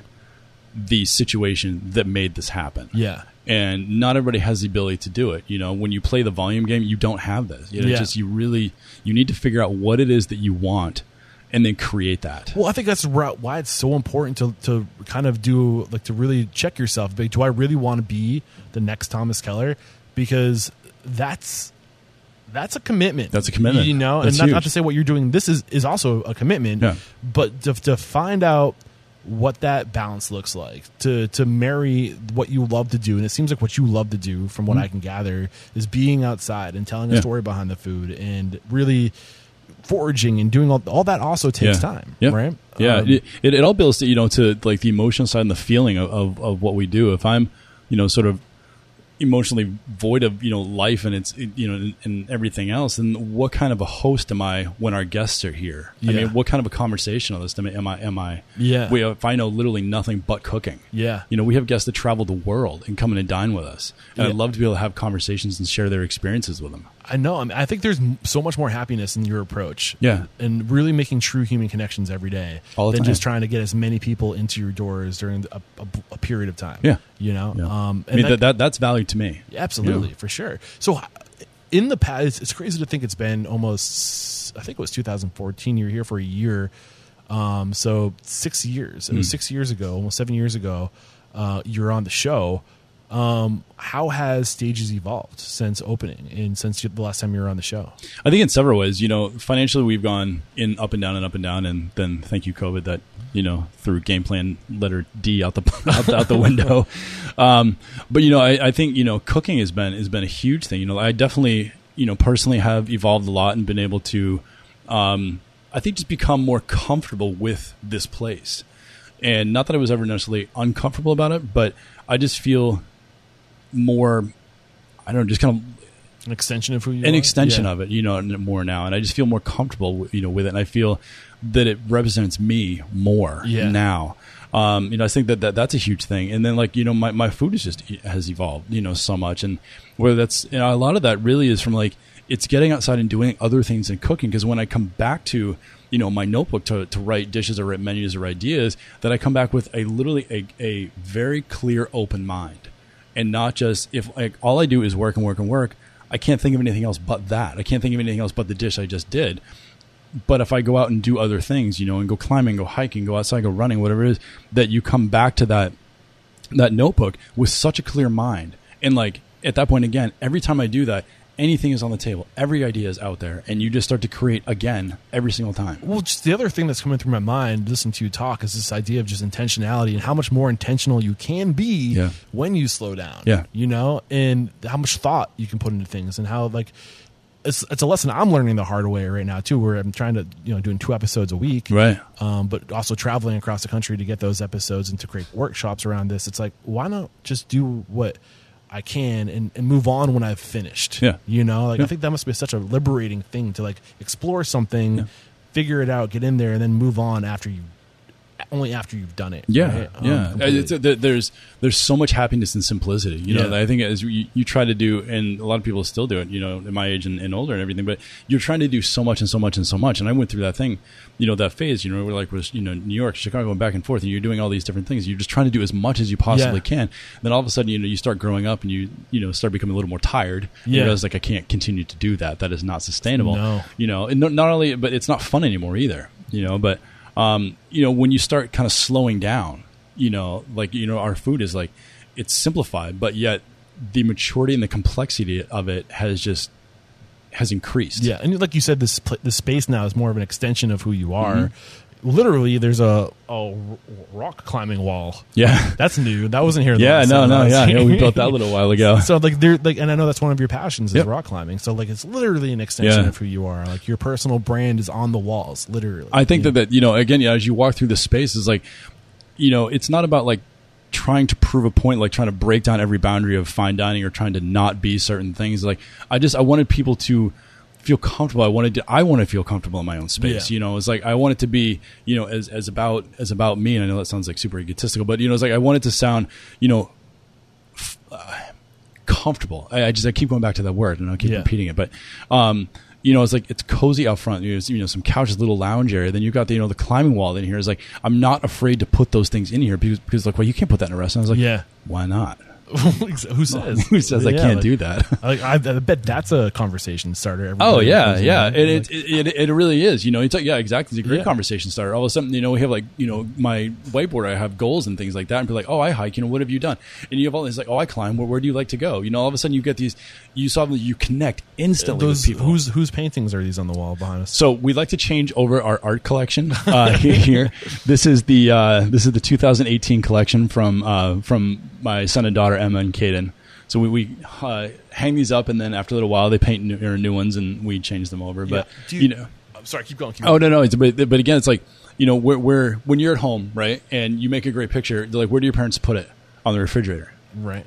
That's what this is. I love it, man. And I think we've come full circle. Yeah. Because we started this conversation talking about vulnerability. Yeah. And I think that you are, in order to achieve comfortableness, to be comfortable, you have to be vulnerable. Yeah. Like you have to, like, because like it's being comfortable in your own skin, which is just that inherently makes you vulnerable. Yeah. To be comfortable, you have to expose everything, right? You have to not be afraid to show who you are. Yeah. Going back to the Thomas Keller, like, stop trying to be somebody else. Stop trying to do what somebody else is doing. It takes a little while to get to that point, but it's like, I've got a rock climbing wall in my restaurant. I have my children's art up on, the wall in the kitchen. It's like, this is my home. This is, and I want you to understand that and see that and feel that. And when you feel that, you're coming to a nice dinner in my home. That you're not sitting out in a dining room, way far away. It's like, we literally are, you're in my kitchen. Yeah. The other thing I would love to talk about, you mentioned Plan D got thrown out the window, right? What was going on before COVID-19? And there's a part of me that feels like you're set up to be successful in COVID-19 because you can only seat 9 people in a private space. Right. You know what I'm saying? Is that the case, or is that not the case? No, it is, but we didn't think of it that was going to. Obviously, we didn't know that COVID was going to come and that everything's was going to be shut down. And going back into March, when all the restaurants were told to shut down, the honest thing to tell you is that at that point, when I locked that door, I was like, it's over. That's it. I had come to terms with we were closing this down. Oh man. And I was fine with it, and I cried over it, and and it was okay. But it was like, okay, now we figure out what's next. And I started looking at other jobs. Like what the world on itself got flipped upside down. Yeah. So can you even open a restaurant? I don't know. And when can you do that? I don't know. So I started looking at other jobs. I started thinking about other parts of my life that I enjoy doing. Like, can I do something out in the mountains? Can I do something? Can I tour guide? It's like, what can I do? What else can I do? Yeah. And then so we were closed here for 2.5 months, trying to figure out what we were going to do with it. And we eventually, actually, thanks to my wonderful love of my life, my girlfriend Michelle said, she's like, do takeout. Give it a try. See how it goes. Worst case scenario, you shut it down and you're right back to where you are now. I was like, okay, let's do it. And my first initial reaction, and she'll tell you this, was like, I was kind of against it. Like, I don't want to do that. And I don't know if it was this whole thing, like, I don't want to like kind of come down to that. I don't really know what my thing will be. I wasn't about it yet. Yeah. And then eventually, I think this is where the catering in you comes back. Right? Yeah, it's not yeah. about what I have to want to do. It's about right now survival. Yeah. And she put it into a lot of great perspectives and everything. And she's like, you can still do, the food that you want to do. It's not going to be, the Stages tasting menu, but it's still going to be food that you can be proud of. Yeah. And so we came up with the idea of like family meals, things that we like to cook at home. Something that's important to us is eating dinner at the table together. And so we wanted to do, some nice, way more casual stuff, but like nice food. And that's kind of what we did. And we had some things named after, each of us and one. And then it basically kind of became like this family-esque bistro style takeout. Are you still doing that now? We are not. Okay. No, I would love to come back to that. I really would. It went really well. That's awesome. Yeah, it went really, really well. Better than I expected. Great. I remember like watching the orders come in and like, okay, we've got a handful today. We got a handful tomorrow. It's like, holy crap, we got a lot more. Yeah. And there's more. And there's more. And it just, but it took us like anything with here is like it took us learning how to operate the system. We were like, okay, we're going to let people order Monday, Tuesday, Wednesday, or Sunday, Monday, Tuesday, and then we would be open for pickup, whatever, like Friday, Saturday, or what it is. And then we realized like people want to order all the way up until, and so we had to get the kitchen and get everything in all our systems set up so that we could literally let people order and pick it up 15 minutes later. Okay. And going from a tasting menu format where I plan things way in advance to literally you're going to tell me what you want in 15 minutes. Oh, man. So it's very different. It's back to your line cooking. It was going back to line cooking. Yeah, it's exactly what it was, So what about the future? What's the future look like as far as, are you going to pivot? Are you going to adapt? Like I mentioned, I feel like you guys are kind of set up for our current situation. I think, I don't know is the best way to say it. I think it's really hard to dictate right now what anybody's future, is going to be. Obviously that we're still in, survival and stay here mode. But what we have right now, which is, so we have 9 seats, but we can only seat 6 of them because of spacing restraints. So we do 2 seatings at 5:30 and 8 o'clock of 6 people each. So you do 12 people a night, and we do that 3 nights a week. So that actually works out quite well for us. Yeah.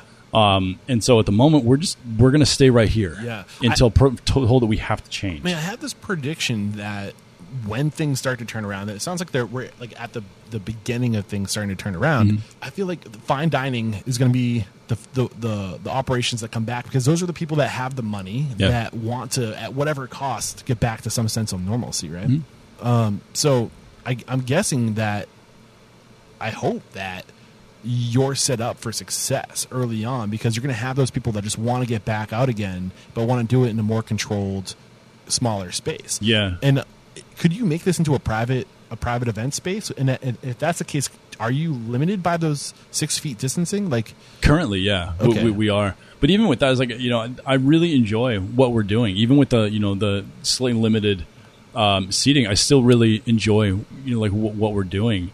And I think that we are really set up, and each thing that we've done, whether it's the takeout or deciding to reopen for indoor dining, is that we've let the industry start that, and then we watch it. Yeah. And we watch to see what the industry is going to do. We watch to see, basically let other people make mistakes first and let them have successes, and then jump in. I love so it. that we don't make the same mistake, or you never want to be the first guy to make the mistake. You know? I love so it. I'd rather wait and let it kind of filter out a little bit, and then come in with the model that works for us. And right now, this works very well for us. I love it, man. I love this conversation. We wrap up every chat by asking my guests, what's the mission statement is to inspire, empower, and transform the industry. So how have you transformed? Who is the Evan Hennessy today versus the Evan Hennessy back when you're just getting started? I'm such a different person. I really am. I think we talked about vulnerability, and that being able to open yourself up and understand yourself and be vulnerable is such a huge thing. To be brave and not be afraid to is such a big thing. That's huge, man. And that's striking home right now for me. Yeah. And So I'm sure it's striking home for a lot of people listening to this right now. So thank you so much. Yeah, definitely. We're going to take one more quick break and we'll be back to bust a true speed round. Head over to toasttab.com/unstoppable to find out why Toast POS is the #1 recommended POS on the show by a landslide. So there's a bunch of reasons why Toast is being recommended on the show, but I'm finding the most common reason is because of their customer support. And now, while I don't think you'll need their customer support all the time, when that Friday night rolls around and there is a question you have and you're busy, you're going to wish you were able to get right into that customer support and they will be there for you. The other reason why Toast is always being recommended on the show is because of how many other platforms integrate with Toast. So you can literally marry all the technologies in your company together. They'll work together. They integrate together, and you can turn on these additional features as you need them. It's like flipping a switch. It's that easy. So that's why I love Toast. That's why my guests love Toast. And again, if you want to learn more, head over to toasttab.com/unstoppable. And when you use that link, I'll send you a check for $1,000 when you become a customer. So we're back, and the first question I have for you is, what is your it factor, a habit, a trait, a characteristic you believe most contributes to your success? Openness. What is your biggest weakness? Openness. How is that both a strength and a weakness? It comes up a lot, but I'm curious here. Because you allow yourself to succeed and fail equally. I love it. What is one question you ask or thing you look for when you're growing your team? You're kind of a small team right now. No, it's very true. Yeah. What is something that actually I think, what is your favorite restaurant and why? What are you looking for? I want to know what level of hospitality that they're used to. Okay. It's got nothing to do with cooking. What is your biggest challenge today? Biggest challenge today, COVID aside, I think is just maintaining the balance of positive work and financial here and family balance. I love it. How are you overcoming that challenge? I am being very aware and I'm being very aware of it all the time. It's an open conversation always. Yeah. Share one code of conduct or behavior you teach your team. This is a core value, a way to be. Failure is totally fine. If you're wrong, you're wrong. I'd rather have you ask me a million questions and get it right than none and get it wrong. Awesome. What is one uncommon standard of service you teach your team? So this is something that's common within the four walls of your restaurant, but not common throughout the industry, to go above and beyond. I think we want to create connections with our guests. Yeah. That sometimes, people are, taught to serve and to cook, but not to create the connection. And we want to close the gap. We want to be a part of that whole thing. What are some of the tricks of the trade to connect with your guest? Not be afraid to talk with them. Yeah. The interesting thing is sometimes, you've got to start poking fun at people. I make fun of myself first, and then I start making fun of the guest. So that it's fun. It's natural. It's natural. Yeah, it's a conversation, right? Yeah. But at the same time, another hint that we can't. Everything you just said, but also put yourself out there. Yeah. Your kids' drawings are on the wall. Your whiteboard is behind the whiteboard you'd see in someone's office. Yeah. Is right behind. It's all. There's table. a lot of. I guess it's climbing. It's all out here. Yeah. There's 1,001 different conversation starters exactly. out here. From how are your goals for 2020 going? To hey, which kid's art is this? And I think it comes back to vulnerability again, being yourself. I love it. What is one book that's a must read to make us a better person or restaurant owner? The first time you mentioned Danny Meyer sitting at the table, I still think that's a phenomenal book. I'm reading a book now. It's called On Trails. And I'm only a part of the way through it, so I don't have the full dissertation on it. But it's something, it literally has nothing to do with restaurants. It has to do with trail building from the dawn of time going back into fossils and how we got here. And the whole association with that is that when you are creating a restaurant and a business, you're creating a trail, you're creating a path. And that whether it's wide or it's small, but you are in essence creating that trail. I love it, man. What was the name of that one more time? On Trails. On Trail. Who's the author? Oh, don't worry about it. We'll find it. Name one service you've hired or outsourced to. So this is typically like an extension of your team, like a company that does something really well that you outsource to kind of round off your services. Maybe it's the idea behind this question is to help good people connect with good people. So it could be marketing, it could be PR, it could be. I know you don't do a lot of that. Yeah, no, we don't. We use. Squarespace for our website has always been has been a really easy thing for us to work with. There's a technology question coming. Oh, okay. But there's no like. You mean I know you have your brother for your accountant. Yeah. Do you not outsource to anybody? Like, what about linens or anything like that? We do. Yeah, we do outsource linens. We use General Linen. Okay. Company around from here. Is there a company like that you would have mentioned if I didn't queue you up first? I was trying to think. I mean, other than that, it's like, we have different companies do different things. I mean, we have a linen company. The company that can bring us, dry goods. So we have Native Maine that brings us a lot of our dry goods and such. Other than that, we work with, we've got a lot of farms bringing us our dairy and, a lot of those. What's things. one farm? Brookford Farm. That needs a little bit more attention. Yeah. I don't think they need more attention, but I always like pointing them out is Brookford Farm. Brookford Farms? Yeah, out of Canterbury, New Hampshire. All right, beautiful. Well, that's a great shout out right there. And what's one technology you're leveraging right now to make your business a little bit more seamless? Definitely. I mean, so OpenTable is our online reservation platform. Squarespace is our website. Okay. And then other than that, we use Facebook and Instagram for our social media. And did you say Square POS or is that Squarespace? Squarespace. Okay. Yep. And that's how you do all of your transactions. Yeah, it's all through Square. So you don't even have a POS. We use an iPad. Okay. Yeah. Nice. Other than that, like we don't have tickets or anything like that. I mean, it's all done by memorization. That's cool. And how are you collecting the payment with your iPad? It's all so Square. Okay. Also, it's Square. Gotcha. Yep. Cool. Awesome. And this is the last question. It's a doozy. So get ready for it. Okay. If you were leaving this world tomorrow, all the memories of you, your work, and your restaurants would be lost with your departure, with the exception of 3 pieces of wisdom that you could leave behind for the good of humanity and for your legacy. What would those 3 pieces of wisdom be? Wow. Yeah. That is a good one. I know. I love watching people squaring this question. I think it's kind of hard to figure out, like, exactly, it's such a right now. Yeah. Do or die. I mean, just from this conversation, be yourself. Be open, I think be vulnerable. Yeah, don't be afraid to be brave. Yeah. I think it is a huge thing. One. People always say is like when you look back on your life, what do you want to see? And the way that I've always described it is that I wanted to turn around and not see a path with a bunch of footprints in it. Yeah, people following me. I want to see a crater. Yes, and then I want to see houses built around it. That's awesome, man. That's 2. What's the third one? 2 for 2. Let's go for 3 for 3. I think it goes back. I mean, something that you've heard 1,000 times is pay it forward. Yes. When somebody does something really nice and beneficial for you, turn around and help somebody else. And that's out. the nature of this podcast and this platform is to give people a platform to pay it forward, to share with the next generation of leaders. And you've done that for us twice now. Thank you so much for coming back. Definitely, on the show. Man. Thank you so much for having me on. Be brave, create a crater, and pay it forward. Yeah. Man. I love this. So we wrap up every chat by calling somebody out. Who's one person, one restaurateur, chef owner, ideally restaurateur, that you respect and admire and believe would make a great guest mentor like you made for us today? I wish you could go. If you could go international, I would love for you to talk with Matt Orlando. I think that he's over in Nomad.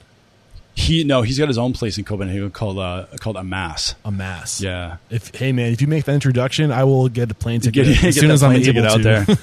I think he's good. Somebody you would really, enjoy talking to is Jake Rojas. Okay. Did you know him at all? Jake Rojas. I'm pretty sure I know that name. He's not out of Cava, is he? No. He's down in Rhode Island. Rhode Island. Yeah, for sure. Taqueria. Yep. So many names in my. Toulouse Taqueria. Toulouse, that's right. Thank you. Yeah, Jake, look out. I'd love to get you back on the show, man. I'm coming after you. And your friend was, say it again for me, David? Matt Orlando. Matt Orlando. Matt Orlando and Jake, look out, guys. I'm coming after you. I'd love to get you on the show. And how can we connect with you? Maybe we want to come join your team. Maybe we want to stage. Maybe we just want to come in and experience getting to know you a little bit. Man. If you want to get in touch with us, I mean, obviously reservations are great, but if you want to give a chat, I'm always up for going back and forth. I mean, you can find me on Instagram is always a good way. What's your handle? At Evan Hennessy. My whole name, all one word. My email, give you that guy is Evan at stages-dining. Definitely shoot me a note and we'll chat back and forth. But I always like to have conversations and do what I can do. And I'm not sure what episode number this is going to be, but make sure you guys stick around for the closing thoughts. We'll be sure to share the episode number there. And I just can't say thank you enough, Chef. It's a pleasure to reconnect with you. And, yeah, man, great conversation. It was awesome. Thank you so much. Thank you, sir. There is no questioning. You are unstoppable. Cheers. There we go. Another episode wrapped up here at Restaurant Unstoppable. Chef Evan Hennessy, brother, thank you so much for coming on the show, man. Great job today. Great conversation. Always a privilege to make an example of you. What I love from today's chat, what we pull from the story today is, there's a lot that could have gone in Chef Hennessy's way early in his career, with the liabilities of having a family, being responsible for other lives. And we let all these things be excuses for building and growing on our career. And we have to sacrifice a little bit, right? Time away from our kids, every once in a while to invest in ourselves, to get these experiences, this knowledge, this story we can tell. That's part of our brand. These are all assets. We need to go out and get those assets, and you need to be really intentional with your time and balance your time and plan and strategize. And I think that Chef Evan Hennessy's come up is very it's a great example of that for sure. And I really loved this idea of bravery, tying bravery to vulnerability and transparency. And we talk a lot about transparency, and I feel like it's a hot word right now. Everybody needs to be more transparent, but it's hard to be transparent. People just say that they are, but let's be honest. How many people are actually truly transparent? And it's because it's hard. It's difficult. You're vulnerable when you're transparent, and it takes bravery to be transparent. And I think that was just a really cool connection in how he explained that. And I love how his business exists to serve him. And I think that's one thing we get in trouble. We have this vision for a business and we try to execute it, and we end up existing to serve our businesses, and we forget the job is to create something that serves us in our lives and our needs and our desires. And I think Chef Evan Hennessy really understands that. It's really obvious in his story, and it was a great to make an example of that for sure. So one last thing before I let you go, I want you guys to know that I'm going to be not hosting a workshop this week because I'm taking a trip to Texas with my good friend Chris. We're going to be driving down, making a stop in Nashville for a couple days. So if you're in Nashville and you want to connect, please let me know. And we're going to continue on to Texas to get the rest of the things I left behind when I moved back to the Northeast. So a little quiet week, but I'm still out there. I'm still responsive. Don't be afraid to reach out to me, and come join the network. If you want to come hang out with me and my past guests and be a part of the conversation, join the conversation, literally be on the show, ask your questions, come join the network. Head over to restaurantunstoppablenetwork.com. All right, guys, that's it for today. Thanks for sticking around this long. Until next time, peace out.